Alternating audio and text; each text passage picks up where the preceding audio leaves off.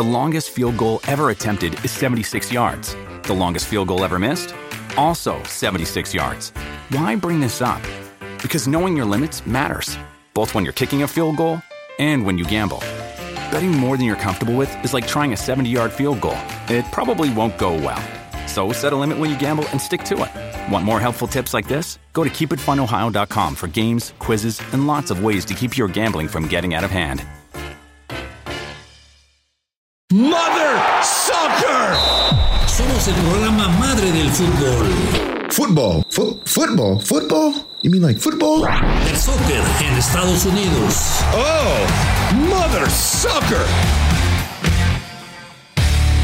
¿Qué tal? ¿Cómo les va, hijos de su Mother Soccer? Bienvenidos a este podcast exclusivo de Footbox. Les saluda Rodolfo Landeros. Feliz ombligo de la semana. Me acompaña un par de cracks para hablar de un tema que seguramente a muchos los va a tener con la cabeza explotando. Pollito Ortiz, mi querido Raúl.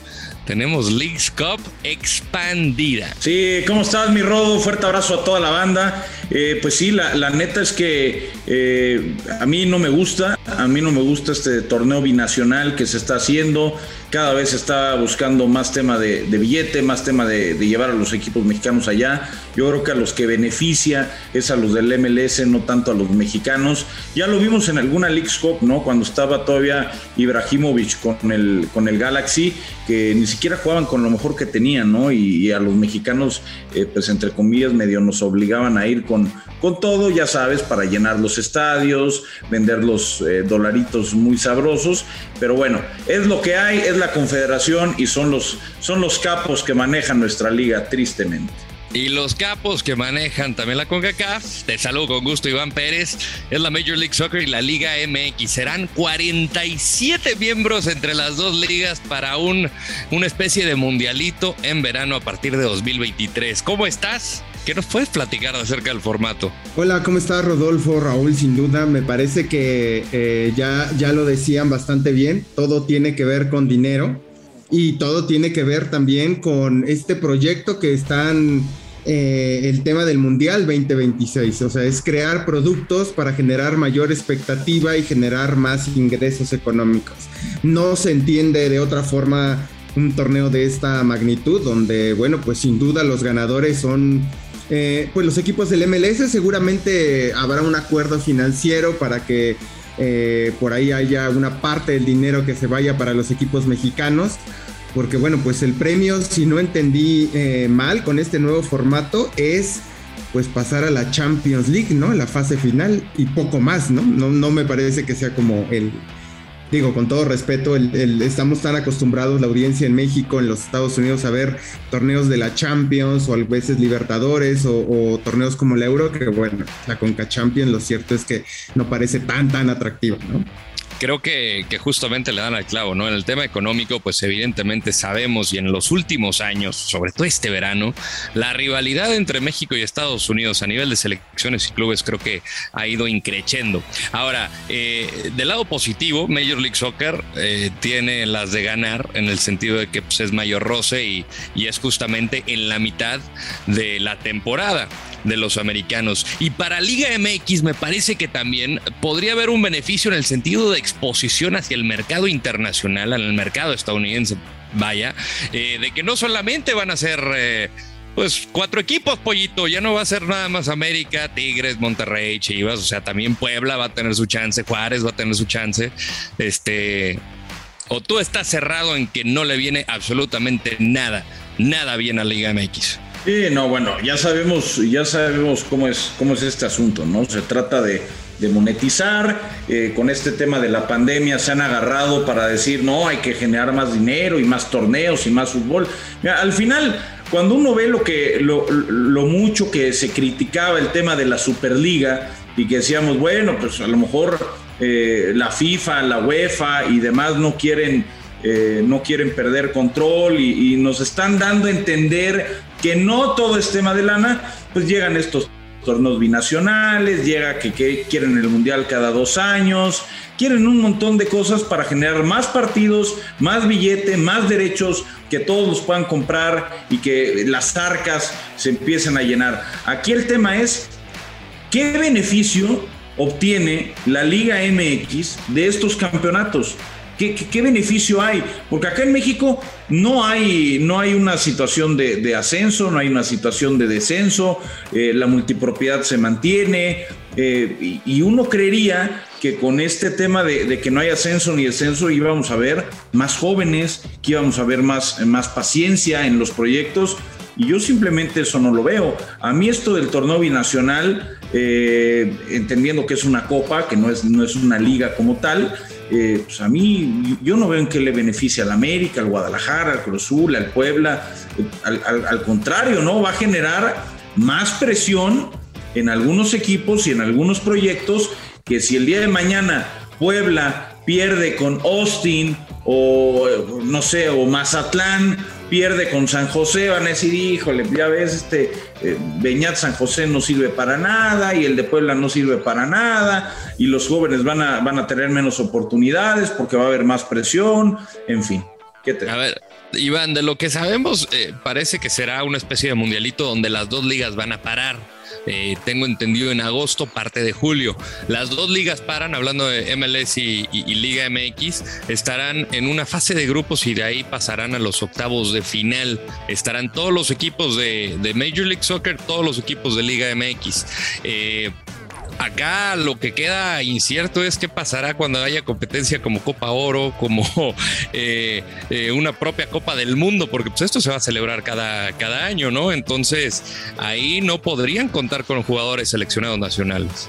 Sí, totalmente. Yo creo que si algo se ha discutido no es reciente. Lo cierto es que en la última década la saturación de calendarios es muchísima. Estamos hablando que inclusive futbolistas de la Liga MX pueden llegar a jugar más de 45, 50 partidos al año entre convocatorias, porque pues hay que decir que la selección mexicana, ahora con el tema de la pandemia se redujo, pero bueno, pues también se juegan los famosos moleros, ¿no? Y pues ahí le sumas bastante, más las fechas FIFA, más los clubes, más las Campeones Cup, League Cup y todas esas copas, pues ya prácticamente también juegan como los europeos, que siguen teniendo un cansancio pues mayor, ¿no? Y aquí, Rodolfo, Raúl, creo que hay que poner sobre la mesa algo. De nada va a servir como proceso de internacionalización de la Liga MX si no hay una estrategia. Es decir, un torneo de un mes no es suficiente para decir, sí, tengo un proyecto de internacionalización. No. Lo cierto es que pues también quiero ver un Toronto contra San Luis, a ver quién se lo va a chutar, ¿no? Seamos honestos. Es decir, pues lo único que veo es que seguramente habrá un arreglo entre la MLS y la Liga MX en términos de taquilla. Estamos hablando que en una media de entre 2 y 5 millones de dólares la taquilla de un partido, dependiendo, digamos, entre mediana capacidad de los estadios. Pues a lo mejor se llevan ahí algo. Pero estos ejercicios no son útiles si no viene como un paquete integral, es decir, que haya una estrategia para el mercado de los Estados Unidos, que los clubes trabajen ese mercado, y trabajar no es ir y jugar en Sacramento o es ir y jugar en Dallas. Eso no es trabajar en un mercado, es simple ir, ahora sí que pues me gano como un freelance algo y me voy, ¿no? Y ahí es donde tiene que hacer. Por ejemplo, León, que va a jugar hoy con Seattle, la final, pues es el segundo estado de la República de Guanajuato con más migrantes entre el 2016 y 2020. Ahí hay una oportunidad. Claro. O sea, se tienen que mirar esos datos, más allá de, sí, mi afición y hay un montón de Estados Unidos, porque posiblemente, pero algún equipo pues no le interese tanto ir a Estados Unidos, seamos honestos, ¿no? ¿Por qué? Porque a lo mejor no hay una comunidad grande. Lo intentó Chivas, no sé si, Chivas con Chivas USA, ¿no? Y luego seguramente ustedes lo conocen mejor, el proyecto que tuvo América en los Estados Unidos con una oficina en Nueva York y que no funcionó, ¿no? Claro. Que pronto acabó, ¿no? Creo que por ahí va, por la estrategia. Es qué voy a hacer, ¿no? No nomás es ir a jugar y meterme dinero. Si es así, pues yo veo un torneo de un mes que, pues, siendo muy honestos, va a dar un poco de flojera. Mira, la verdad es que muchos partidos seguramente van a dar flojera y que solamente los van a ver pues, los que le vayan a ese equipo, ¿no? O sea, dices un Toronto contra San Luis, pues eventualmente lo verá la gente del San Luis y la gente del Toronto y párale de contar. Digo, independientemente de los medios de comunicación que debemos de estar atentos, pero ahí el día que los equipos de Estados Unidos empiecen a ganar un poquito más, ¿no? O sea, si Toronto le gana al San Luis, que en teoría es como la lógica, o a Juárez o demás, por la plantilla que tiene Toronto, va a volver el debate de ya nos están alcanzando. O sea, nada más estamos dando argumentos para que la gente que vitorea que el MLS ya nos alcanzó o que nos va a alcanzar en 2 años, se llene la boca de verdad, entre comillas. Yo creo que eso puede pasar, pero no creo que pase al corto plazo. Ahora, a efectos inmediatos, en 2023 se pensaba un inminente retorno de los equipos mexicanos a Copa Libertadores, con esta Leagues Cup, donde van a estar absolutamente todos los equipos de Liga MX. ¿Qué va a pasar con este regreso a la Copa Libertadores? ¿Ya se cierran las puertas? Pues pinta, ¿no? No sé qué pienses tú, Miguel, pero a ver, me haría lógica que algunos equipos mexicanos pudieran ir de inicio a la Copa Libertadores. A lo mejor te digo un par, que todos los demás jueguen la Leagues Cup, y que los que jueguen... El problema es el premio de la Leagues Cup, que es pasar a la Conca Champions. Entonces, si pasan el 1 y el 2 a la Conca Champions, pues, ¿qué le queda a la Copa Libertadores, no? O sea, caray, se trata de ir a competir con lo mejor que tienes, no de mandar a la pedacera. Y también me parece que aquí, insisto, todo pasa por un tema de estrategia, porque posiblemente dices, bueno, me voy a la Leagues Cup, gano más dinero, no gasto en viajes, y pues es un negocio, ¿no? Al final del día, aunque no nos guste.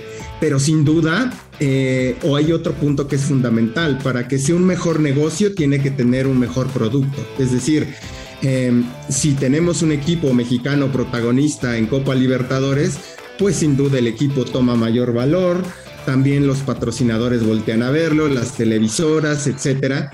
Creo que está muy alineado. Yo veo muy complicado que en corto plazo regrese México a la Copa Libertadores. ¿Por qué?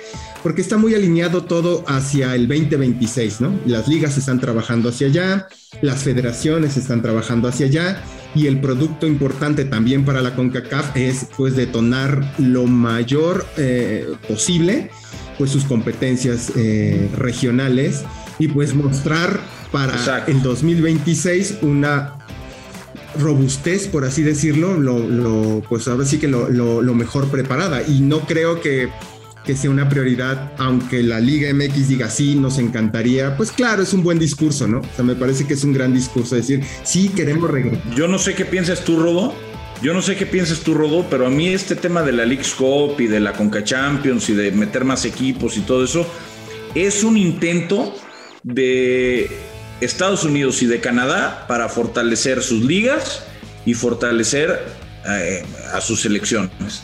Entonces es la manera de llegar ellos lo mejor preparados posibles a la Copa del Mundo del 2026. Yo creo que este torneo o estos torneos a México no le benefician en nada. Ya sé que por ahí me pueden decir, bueno, pues la Copa Libertadores tampoco hizo ganar a México una Copa del Mundo, ni la Copa América, pero hombre, de jugar contra Canadá, jugar contra Honduras, jugar contra Guatemala, con todo respeto, a jugar contra Argentina, Brasil, Colombia y Uruguay, y contra esos equipos en escenarios donde no estás en tu zona de confort, donde el arbitraje te pega, donde los viajes son largos, donde te meten en hoteles rascuachos, donde los vestidores son horribles. Creo que eso es lo que beneficia al jugador mexicano, estar en contra de absolutamente todo para ver qué pueden sacar. Mira, es lo que yo opino, por ejemplo, de la Copa Oro, y lo mismo en la CONCACAF Champions League. O sea, al final estás jugando en Disneylandia, vas a tener muy buenas instalaciones, vas a tener la afición y su nobleza, como lo es el paisano en los Estados Unidos, y hasta en cierto punto, hasta el arbitraje te llega a beneficiar. En algunos momentos sí podemos debatir de que no le va tan bien a los árbitros cuando pitan con México, pero tienen esa presión de la jerarquía que representa selección mexicana. Y en Sudamérica no se enfrentan con eso, ni en Copa América, ni en Copa Libertadores, ni en la Copa Sudamericana. Entonces yo creo que México sí puede perder eso. Los equipos mexicanos pierden eso. El roce internacional, el enfrentarte con la adversidad, salirte de la zona de confort, porque pues, hay que decirlo, en Copa Oro pues, México está bien apapachado. Y de igual forma en CONCACAF Champions League, a reserva de que te vayas a jugar a Centroamérica, al Caribe, que evidentemente pues, es un ambiente distinto, pero cuando juegas en Estados Unidos contra los equipos que en realidad tienes esa rivalidad, pues estás apapachado. Entonces, pues yo veo bien por la parte económica, porque al final el fútbol ya es un tema económico desde hace muchos años. En la parte deportiva creo que Liga MX es la que tiene las de perder. Major League Soccer va a crecer un montón. Inminentemente cuando lleguen a 30 equipos van a estar los 30 equipos, pero bueno, al final, Pollito, Iván, es lo que les toca a los equipos de Liga MX, así es que pues bueno, es lo que hay y pues vámonos con Copa Libertadores, porque ya está Juanjo Buscalia con nosotros, mi querido Juanjo. Me parece que acabo de cepillar a Juanjo, lo cepillé durante algunos segundos. Espérate. Creo que Pollito, hay algo que tú tienes que decir a favor del solarismo. Y si hay alguien que defiende al solarismo es el señor Buscalia. No lo sé por qué. Iván, siento mucho que tengas que pasar por esto, pero pues al final es lo que hay, como dicen, ¿no? Es lo que hay. Al final se vienen las semifinales de vuelta de la Copa Libertadores. Mi querido Juanjo, ¿cómo te lo va? Hola, Rodo, abrazo grande, ¿cómo andas, amigo? Bueno, esperando que haya goles en la Copa Libertadores, porque la primera de las semifinales fue un 0-0 gigante como el estadio de Palmeiras. Hay un penal Hulk, ¿eh? El 0-0 entre Palmeiras y Atlético Mineiro, que parece se fortaleció con muchos elementos del ámbito internacional, pero pues están ahí a la espera de volver a alcanzar una final. Ahora, Juanjo, antes de entrar de lleno con el tema de Copa Libertadores, se anunció el martes la Leagues Cup extendida. De esta manera, todos los equipos de Liga MX estarán participando. ¿Qué pasará con Copa Libertadores en 2023? A ver, yo siempre vengo diciendo, Rodo, que si hay un año que está marcado para que pueda, no que necesariamente vaya a ocurrir, pero para que haya posibilidades de que vuelvan los equipos mexicanos a la Copa Libertadores, es el 2023 precisamente, porque el periodo comercial de Conmebol se renueva cada 3 años y precisamente el 2022 todavía forma parte del actual periodo comercial. Por lo tanto, en el 2023 podría abrirse la posibilidad de que esto ocurra. A ver, yo ayer escuchándolo al presidente de la Liga MX,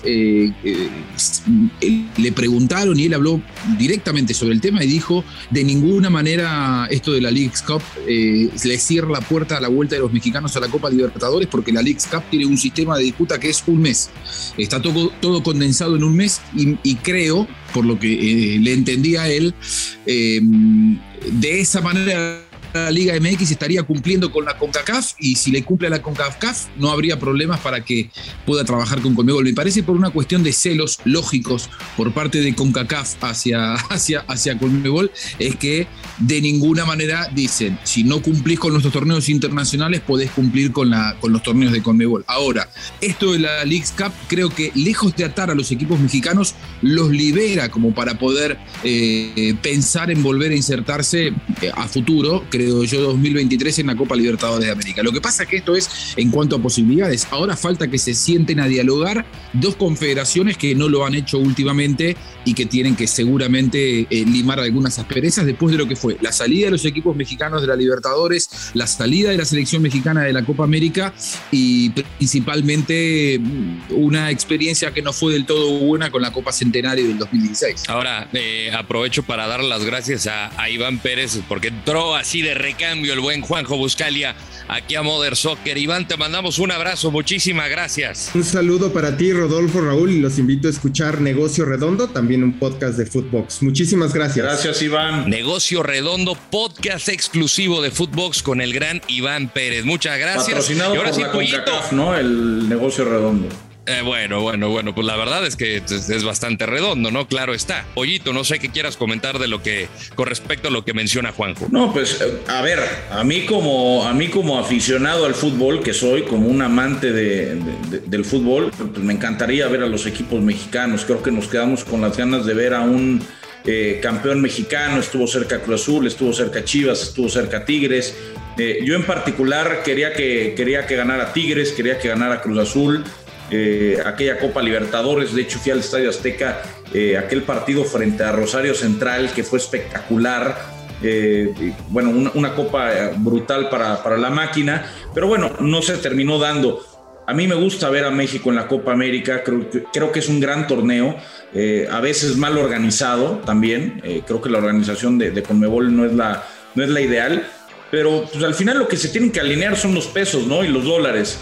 Si los equipos mexicanos y la CONCACAF encuentran un mayor beneficio en la Copa Libertadores, me parece que van a poder volver. Parte de lo que se quejaban en la Liga Mexicana, incluso jugadores con los que hemos tenido el gusto de platicar, es que ellos no ganaban nada, ellos no ganaban, además del roce internacional, pero que económicamente no ganaban más, que eran viajes muy largos, que los arbitrajes eran tendenciosos, como el que vimos en la cancha del Monumental con Santos Laguna, aquel penal que ataja a Luchetti, a River, en fin.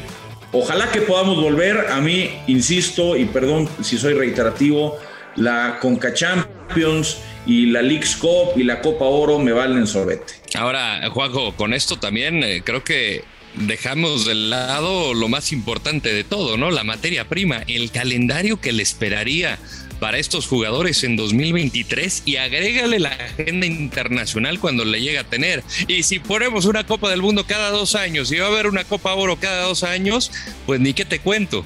Sí, y muy bien lo decís, la Copa Oro, la Leagues Cup, el Campeonato del Mundo, porque la Copa Oro tocaría en año impar. Ese 2023 habría Copa Oro y si se llega a dar la vuelta de la Copa Libertadores sería intenso. Hay que calendarizarlo, obviamente que hay que unificar calendarios. Conmebol lo tiene unificado con UEFA, han trabajado juntos para tenerlo con los mismos criterios. CONCACAF es el único de esas 3 confederaciones que tiene una competencia continental a nivel de selecciones en año impar, es decir, volvería a jugarse en 2023, mientras que Copa América y Eurocopa tendrías nuevamente en el 2024. Alguna vez hablando con alguien que conoce mucho de esto, me dijo, nosotros tenemos el producto, ellos tienen el mercado. Y creo que un poco es eso, ¿no? O sea, la Copa Libertadores en sí es un torneo prestigioso, jugado por grandes equipos a nivel continental, a nivel sudamericano, y ven en el mercado de México y de Estados Unidos la posibilidad de expandirse. Aquella organización a la que hacía mención el Pollo, y que tiene mucha razón, muchas veces una Copa América con organizaciones deficientes y alguna Copa Libertadores también sin la mejor organización, forma parte de una gestión anterior a nivel político, a nivel deportivo. No nos olvidemos que en el medio estalló el FIFA Gate a partir del 2015, sobre todo con esta nueva administración desde el 2016, ha crecido muchísimo en materia de organización deportiva y de mercadeo el fútbol sudamericano, y estoy seguro que si vuelven a insertarse los equipos mexicanos y la selección mexicana, van a encontrar un contexto totalmente renovado, absolutamente renovado. Ahora, hablando de Copa Libertadores, hablando del hoy, la ida entre el equipo de Flamengo contra Barcelona de Guayaquil, ¿qué poder esperar en esta pues fase final donde están 3 brasileños y obviamente el equipo de Ecuador como único representante distinto, ¿no? ¿Cómo ves la serie y qué poder esperar del partido? Los brasileños tienen hoy por hoy una realidad económica que los pone muy por encima de todos. Repatrian jugadores con sueldos europeos, se llevan lo mejor del resto de los equipos del continente. Nacho Fernández era el mejor de River, se lo lleva el Mineiro y ahí lo tienen.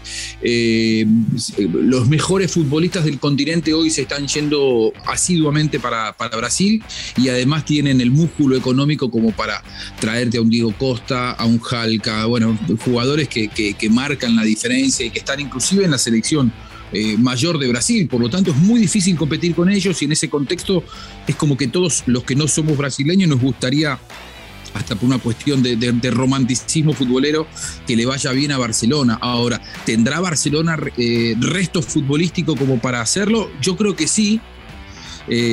Resto anímico, yo creo que sí también, y seguramente una motivación muy importante. Claro, la experiencia y probablemente el mayor talento está del lado del conjunto de Flamengo.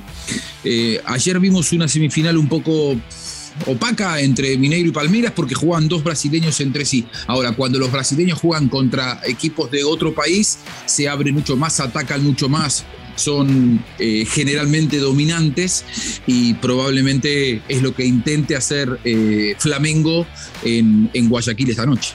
Sí, ayer el partido de Atlético Mineiro y Palmeiras tiene un penal ahí, Hulk, cerca del final del primer tiempo, lo termina estrellando al poste, y después hubo realmente pocas ocasiones. Yo vi flojo a Palmeiras, que tiene el regreso de Dudú, que lo tuvimos en el Mundialito de Clubes apenas a principio de año, pero lo he visto muy flojo. Yo creo que el candidato natural a llevarse este torneo para mí es Atlético Mineiro, ¿no? Cuando tienes una delantera con Hulk, con Diego Costa, con el propio Vargas, está el argentino Nacho Fernández, que está jugando muy bien, obviamente allá también en Brasil, es candidato. Ahora, Barcelona no tiene nada que perder, Barcelona de Guayaquil no tiene nada que perder, está en semifinales, cuando a lo mejor ellos no se veían en un principio en una instancia tan elevada, y lo que es raro, Juanjo, Rodo, no ver equipos argentinos en semifinales, ¿no? Después de años. Pero el que va a estar hinchando por Barcelona de Guayaquil, obviamente va a ser el señor Juanjo Buscalia por Fabián Bustos. ¿A poco no? Sí, amigo mío Fabián Bustos, además, gran entrenador. Con una etapa pues exitosa también en el fútbol ecuatoriano, ¿no? Sí. Ha tenido varios reconocimientos, sobre todo en los últimos 2 años, como el mejor entrenador justamente en Ecuador. Con Delfín y con Barcelona. Sí, sabés que en la Argentina no es tan conocido. Ellos son cordobeses, los hermanos Bustos. Carlos Bustos, que era zaguero central, y Fabián Bustos, que era delantero. Carlos jugó en equipos de primera división, en equipos grandes, San Lorenzo, jugó en Belgrano. Pero Fabián Bustos, el delantero, hizo toda su carrera como goleador, más en el ascenso, y no es tan conocido en el gran escenario futbolístico argentino. Y después hizo toda una carrera de entrenador fuera del país, y le fue muy bien en Ecuador. Vos lo decías, su primera gran oportunidad, la de Fabián Bustos como técnico, la tuvo después de algunos equipos no tan trascendentes, la tuvo en Emelec, el acérrimo rival de Barcelona, que hoy lo tiene a Fabián Bustos como entrenador. En Emelec en su momento no le fue bien a Fabián, duró muy poco tiempo, no pudo manejar el plantel, y hoy en Barcelona encontró su lugar en el mundo, en un equipo que es súper popular, que tiene el 70% de los hinchas del fútbol ecuatoriano son de Barcelona. Por lo tanto, hoy Barcelona casi te diría que tiene el apoyo de todo un país para enfrentar a 3 equipos que en los papeles tienen mucho más. Yo coincido con el Pollo. A mí, de los que hay de los brasileños, Mineiro me parece el más consistente, el que más buscó ayer, a pesar de que jugó en condición de visitante. Y sí, es sorpresivo que no haya ningún argentino. Te puedo asegurar que los hinchas de Boca todavía no se explican cómo Boca no está en el lugar de Mineiro. Porque claro, recordemos que en octavo de final se vieron las caras y le anularon 2 goles a Boca, que uno mira las imágenes, ¿no? Y todavía no entiende bien cuál fue el argumento arbitral para anullarle esos goles, y eso generó mucha bronca. Ahora, por condiciones económicas, hoy los brasileños te aseguro que tienen condiciones muy por encima de todos los equipos argentinos, y creo que esta va a ser una tendencia que probablemente se vaya a acentuar en los próximos años. Es que, o sea, un equipo que tienes, pues obviamente a Gabigol, que anda en buen momento, de Arrascaeta, el Charrúa, tienes a la experiencia de Diego, tienes la experiencia de Diego Alves, Everton Ribeiro, que le ha ido bastante bien ahorita en selección nacional ante las situaciones adversas de la pandemia por el tema de la Liga Premier. O sea, la Flamengo tiene muy buen cuadro para llegar a la final. Yo tengo una duda y es de reglamento, a lo mejor Juanjo nos puede ayudar. Dani Alves suena para Atlético Paranaense y suena para Flamengo, ¿no? Además, parece que lo han ofrecido a un par de equipos acá en el fútbol mexicano. Puedo confirmar que sí ha habido como algún intermediario que ha buscado colocarlo para Tigres o para el América, aunque el sueldo es estúpidamente alto y no lo pueden afrontar. Pero si llegara Flamengo, ya habiendo jugado Copa Libertadores para el Sao Paulo, ¿podría jugar Dani Alves una eventual final de Copa Libertadores con el Fla? No. Ya a esta altura ya no podrían incluirlo en la plantilla de Copa Libertadores. Ok. Pues bueno, nos esperan una semifinal interesante el día de hoy. Y mi querido Juanjo, yo sé que vas a estar ahí muy pegado a la acción. Te mandamos un abrazo, como siempre. Hijo de tu Mother Soccer hasta el Cono Sur.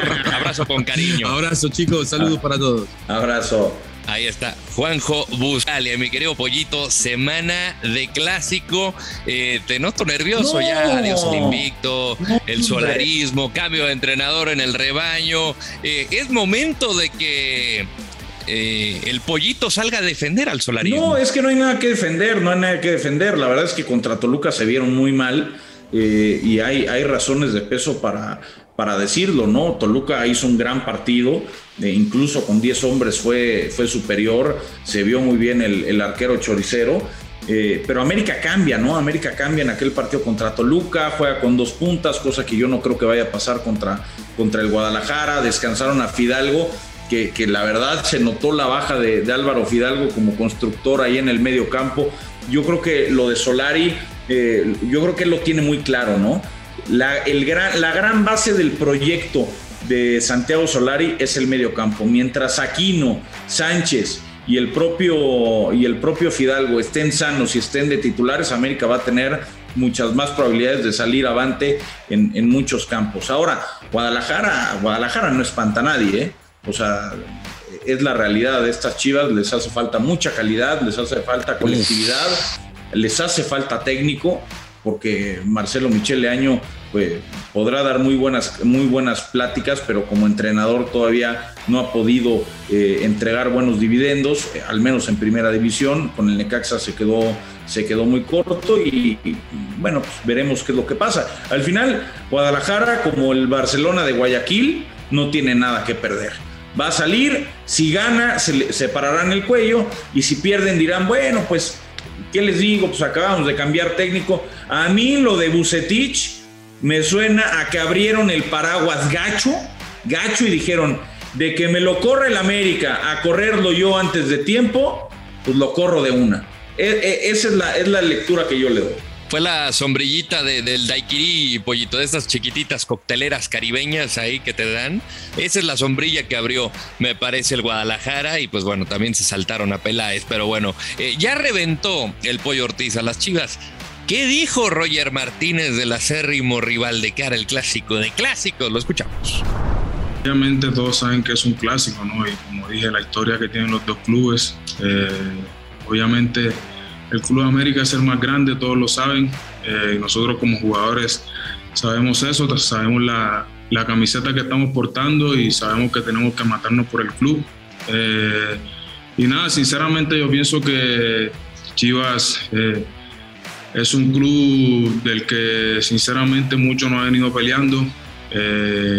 Nosotros, desde que yo estoy acá, he visto a Chivas en la liguilla solamente por el repechaje que se metió ahora en los últimos torneos. Pero todos saben la magnitud del Club América. Nosotros como jugadores vamos a salir a la cancha a defender al Club América y a matarnos por el equipo para ganar el partido. Solo he visto a las Chivas una sola vez en la liguilla entrando de repechaje y se dibuja una sonrisa sigilosa. No, ni cuál sigilosa, una sonrisa eterna de Raúl Ortiz. Ya extrañaba este picor en el clásico. Mi querido Pollito, la realidad de las cosas es que se había descafeinado en los últimos años y este ida y vuelta, la verdad, se extrañaba porque no se hace de una manera ofensiva. Creo que es de forma sana, parte de la picardía, que seguramente el Chivas tiene que encender algo, ¿no? Sí, claro. Mira, desde aquella semifinal, el cuarto de final, perdón, que el Chicote hace de las suyas, en la ida y en la vuelta como que se reavivó, ¿no? Después el paseo del América la temporada pasada ahí en el Akron 3-0 con un Fidalgo sacando el capote, haciendo ruletas a los Zidane, de verdad parecía un fuera de serie. Ese día parecía un fuera de serie, y ahora con Guadalajara, con cambio de técnico, que acaba de perder de hecho un amistoso con el América en fecha FIFA, me parece que tienen que salir por amor propio, ¿no? Los del Guadalajara. Y América, a pesar de que es muy superior en cuanto a números y en cuanto a plantel, creo que no se debe de confiar, aunque estoy de acuerdo con Roger, en una y en otra. Creo que ahí a Roger se le olvidó que la única liguilla donde lo vio lo eliminaron, pero es la realidad. Guadalajara es la versión de un equipo grande en decadencia. Es la verdad, y a mucha gente no le va a gustar, pero es lo que es. Para mí solamente hay dos grandes en el fútbol mexicano, es América, es Guadalajara. Los otros son equipos muy importantes, animadores de gran nivel. Bueno, Pumas ni se diga, Pumas no es grande, pero ni cerca, en mi opinión, aunque seguramente al Universitario o todos se van a molestar, pero es la neta, o por lo menos es lo que yo creo.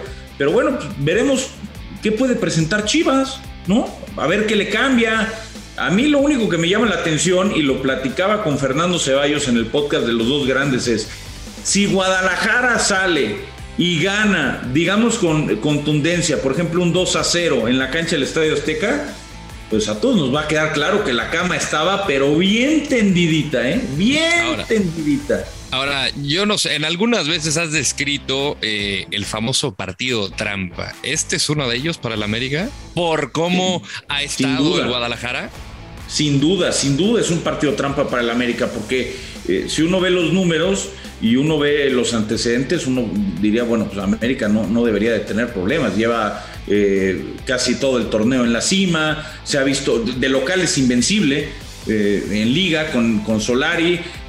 Los jugadores van a llegar algunos descansados, ¿no? Después de que les dio algo de tiempo frente a los Diablos Rojos del Toluca, que me parece fue un tropezón natural. Eso iba a pasar, América eventualmente iba a perder, pero si llegan con excesos de confianza, les puede cobrar factura. Aunque en el papel, insisto, Guadalajara en todos los rubros, en todos, lo ve hacia arriba, en todos, en títulos, en cocientes, en antecedentes, en historial entre los dos equipos, en finales, en absolutamente todo. El Guadalajara ve hacia arriba, hasta en seguidores de Twitter. Eso no vale. No vale, pero en todos los rubros el Guadalajara ve hacia arriba del América, aunque a algunos les moleste, y no estoy hablando como aficionado, son simple y sencillamente datos fríos. A ver, y hablando de frialdad, creo que también es una oportunidad para que muchos jugadores que no tenían, digamos, los minutos que desearían tener o el respaldo que pudieron haber tenido con Vucetich, para que se revigoricen en este partido. Elementos como Beltrán, Irán Mier y el propio Oribe Peralta puedan tener esa gran oportunidad, y creo que lo mejor que vimos de Nene Beltrán pues pudo haber sido con esa confianza de Leaño en su primer interinato. Pero bueno, ya hablaremos de eso más adelante aquí en Mother Soccer, pues de cara a la semana del clásico. Y pues finalmente el Tuca celebró 30 años dirigiendo de manera ininterrumpida, con victoria 1-0 sobre San Luis. Yo digo, cuidado con el Tuca, o sea, a pesar de que tiene un plantel, no diría limitado porque no lo es, pero es un plantel modesto, yo creo que le están agarrando el modo. en esta parte final del campeonato, y en una de esas va a ser de los más incómodos si es que clasifica la fiesta grande, Pollo. Pues sí, ya sabemos que el Tuca es un viejo lobo de mar, ¿no? Se las sabe todas y tiene al rafapuentismo al lado, claro. Eventualmente le tenía que ir bien. Fuerte abrazo para el buen Rafa y para Tuca, que llevan 3 victorias al hilo, Es una buena noticia tener otro animador, aunque sea para que estorbe de cara a la liguilla. Sabemos, y lo digo con todo respeto, porque sabemos que Juárez, pues, posibilidades de ser campeón son realmente pocas, pero sí le puede sacar un susto a más de uno. Ya lo hizo frente a Cruz Azul. Fíjate nada más a quién le ganó, Le ganó a Cruz Azul, le ganó a León de visita, y ahora con este resultado como local frente a San Luis, que venía de darle un baño a Xolos, pues ahí está, ¿no? Metiéndose un poquito a la pelea. Veremos cómo puede terminar, pero sí es bueno tener un animador, ¿no? Sí, sin lugar a dudas. Y pues bueno, con la inversión que se le ha hecho en los próximos años, el proyecto luce interesante. Por el momento, con un partido de ventaja, Juárez está en la 11ª posición, listo para disputar puestos de reclasificación. Mi querido Pollito, como siempre, ha sido un privilegio. Sé que vas a estar insoportable esta semana, pero aún así TQM, chaval. Gracias, hermanito. Ya sabes que vives en mi corazón, no pagas ningún tipo de renta, al igual que Agus, nuestro productor, operador y padrino de este show. Estaré inmamable esta semana, pero si la siguiente semana lo estoy, no me culpen, sería normal. No, ya entendí por qué. Ya entendí por qué Raúl Orbañanos no quiso estar el día de hoy. Y pues bueno, sí, es lo que. Por cierto, nada más una última cosa. Le quería pedir a Agustín, nuestro productor, y a la gente de Mother Soccer, a ver si me mandan una mantita, porque sigue haciendo mucho pinche frío en la cima. Eres un agrandado, pero bueno, al final, el fin de semana cambian las cosas, Pollito. El fin de semana cambian las cosas. A nombre de todo el equipo. A lo mejor hoy, a lo mejor desde hoy. En una de esas, desde hoy. Monterrey-Toluca. Gracias. A nombre de Raúl Ortiz y Rodolfo Landeros, hijos de su Mother Soccer. Nos escuchamos el día de mañana. Esto fue Mother Soccer, el podcast madre del fútbol en los Estados Unidos y Latinoamérica, exclusivo de Footbox.